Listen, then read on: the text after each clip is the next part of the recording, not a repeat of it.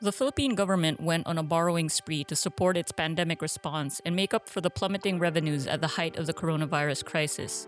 For 2020 alone, its gross borrowings, which does not include all the payments made during the period, hit 2.74 trillion pesos, matching the 2.757 trillion debt incurred during the preceding 3 years in 2017 to 2019. In this B-side episode, Alvin P. Ang, a professor at the Economics Department of the Ateneo de Manila University, speaks with Business World reporter Beatrice M. Laforga about the government's ballooning debt and its impact on the economy. While it's a common notion for Filipino households to avoid accumulating debt, can you explain to us, sir, why is it natural for governments to borrow? How will this help the economy grow, and how do we determine if our outstanding debt is still manageable? Yes, most Filipino households avoid accumulating debt but are unable to do so. It's a different take when it is the household, and it's a different take when the government, because the households are dependent on one or few sources of income, but for the government is different. I want to explain now why it is natural for governments to borrow.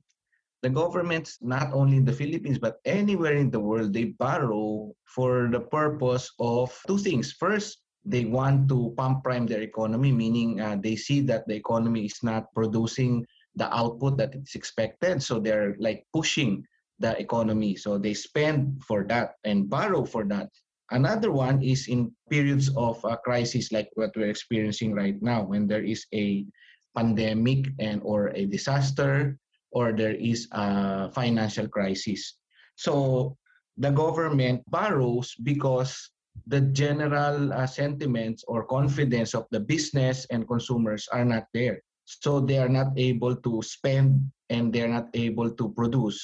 And so it is only the government, which is the third major player in the economy, that comes in and borrow. Now, the borrowing in the case of households, there is a limit, diba? If you are no longer able to pay your debts, that means you should not borrow anymore. But in the case of governments, there is an interesting difference, because governments, technically, they can borrow, and as long as they are able to make sure that they pay a portion of their payables, they will continuously borrow, like what's happening right now. And many countries in the world, including developed countries, have borrowed. And I cannot say what is manageable, because even countries as big as Japan and Singapore, they have debt to GDP ratio of more than 100%. And we are not even 50. We're just arriving at 50. So it depends on the capacities, economic structure, the national standing in the global arena for governments to borrow and to determine the manageability. Since you mentioned that borrowing for government is normal since it boosts the economy, can you explain to us, sir, the difference of borrowings last year at the height of the pandemic compared to pre-crisis years? During the pre-crisis years, the government borrowing is not as high, except in the last few years because of the Build program of the Duterte administration. So they wanted to spend more. And since infrastructure spending is expensive, they want to borrow for that. So it was already becoming higher prior to the pandemic. So the pandemic only increased it further. No, so it's not that we are not already borrowing, but we were already borrowing prior to the pandemic. The borrowing right now is necessary, as you can see, even if there is confidence for business and confidence for consumers, but since they cannot go out, then there has to be again, the third player in the economy to come in to bridge the gap that is existing.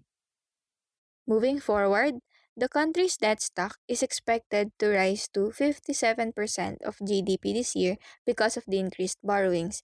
This will increase further to around 60% by the end of next year as the government continued to boost spending to help the economy recover. With rising debt ratios, what debt ratio is comfortable for the economy?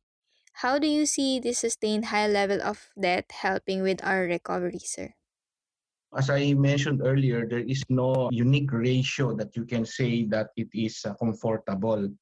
Because if you look in the past, the Philippines, in fact, in the early 2000, our debt to GDP ratio was about 90%, but it did not collapse. And even in prior years, it was also high, But since a high debt that limits your potential future debts, and it also limits your expansionary plans in the future. So the ratio of what is high is relative, but what is important is, are you able to pay and manage it and expand accordingly?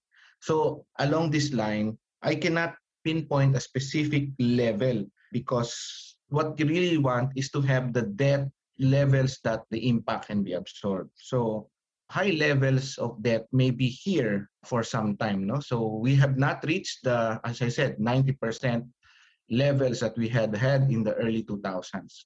So if we reach that, then it took us about 15 years to bring it down to about 40%. So if we use the same strategies as previous years, it will take us the same time to get back to the low levels of debt.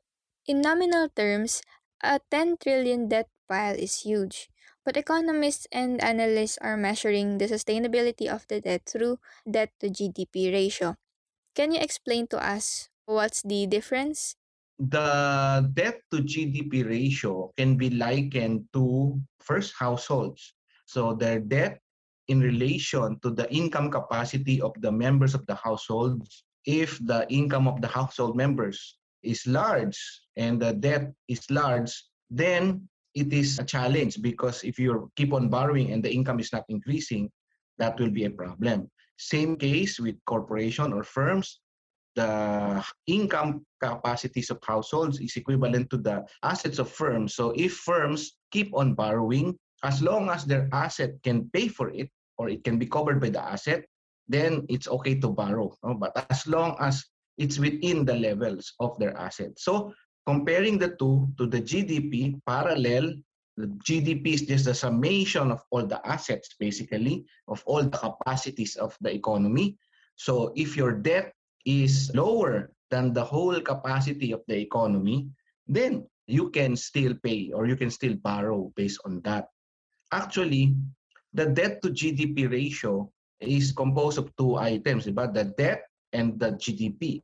So even if you keep on borrowing every year increasingly, but your GDP is increasing faster than your borrowings, then actually your debt to GDP ratio is falling. So you simply grow your economy to be able to lower the debt.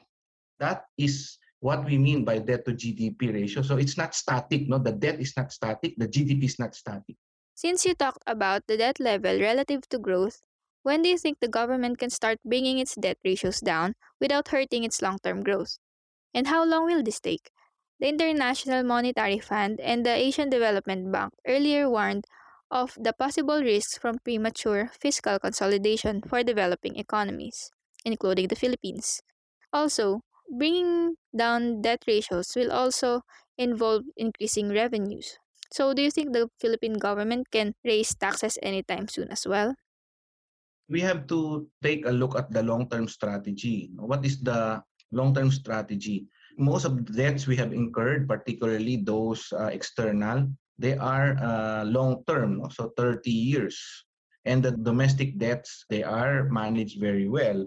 So what we are saying basically is that you want to grow the economy first before you raise the taxes. Because if you raise the taxes too soon, again, no, as I'm saying, two things, no? The debt and the GDP. So if you're growing the economy, GDP is growing, and your debt remains high, you have to lessen borrowing now. So you have to give up the driver's seat of the economy now to the private sector and the consumers. Let them expand the economy. So if they can expand faster, then they can help grow the economy without hurting the long-term potential. So when the economy reaches a point wherein the growth is already back to pre-pandemic levels, then we can say that the economy is able now to raise some taxes, not really high, but gradually adjust taxes in some areas. But in the case of the Philippines, we are not able to do that because our tax reforms have actually cut the taxes. So it means that if we are going to increase taxes, it's not increasing the tax per se, but increasing the collection capacities. The Development Budget Coordination Committee, or DBCC, is yet to update its medium term fiscal program. But how soon do you see the government start bringing down the debt ratio? Because before the pandemic, our debt to GDP ratio has gone down to an all time low of 39.6% in 2019. And it took 15 years for the government to achieve this level from a high of 71.6% in 2004. This time, how long do you think it will take? I think the next government will still have to borrow because this is not a usual crisis. So I'm not even thinking about when do they need it to bring it down, because what they need is really to spend as much to bring back the confidence of people, spend as much as possible on building our capacities to increase confidence once again. So as long as these are muted, they have to continue to spend. And if that means they have to borrow, I will believe that will be the case, because the government is the only entity right now, that can really help the private sector and the consumers to get back into the groove of what they're supposed to do. While tracking debt levels is crucial, monitoring where the funds go is just as important. So, do you consider that our debt is still manageable in terms of how much we pay for interest rate alone? Based on the data from the Bureau of the Treasury, our overall interest payments grew to an equivalent of 13.3% of our total revenues last year from just 11.5% in 2019. That is natural because you're borrowing more.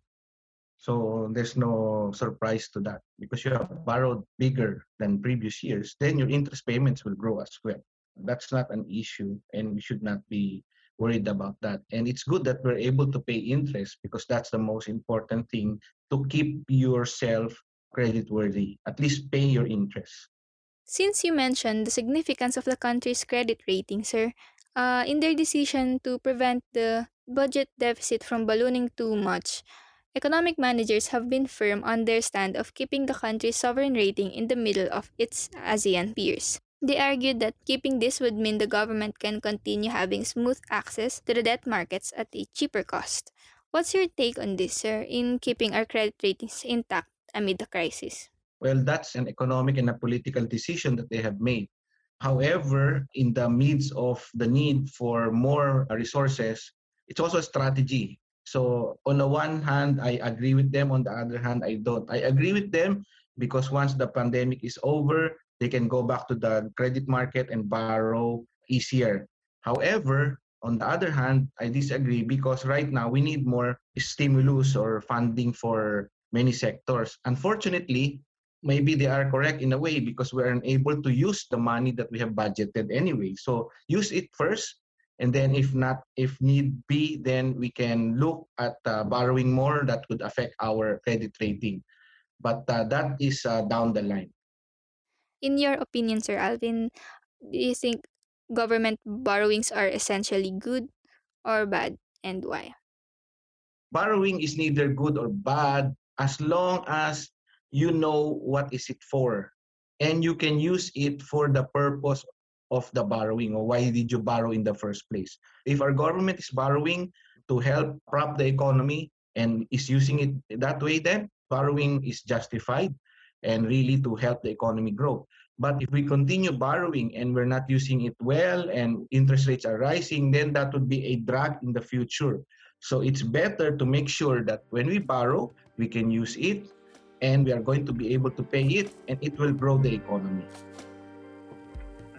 And that concludes another episode of B-Side. Once again, you heard Alvin P. Ang, a professor at the Economics Department of the Ateneo de Manila University, speaking with Business World reporter Beatrice M. Laforga. It's natural for governments around the world to borrow. This primarily does two things, Mr. Ang said. One, pump prime the economy by funding programs that will drive growth, such as infrastructure projects. And two, address areas where the country needs greater support. What's important is that the government spends the money that it borrows on the things that it said it was borrowing the money for. This episode was recorded remotely on May 13. This is Samuel Marcelo. Thanks for listening.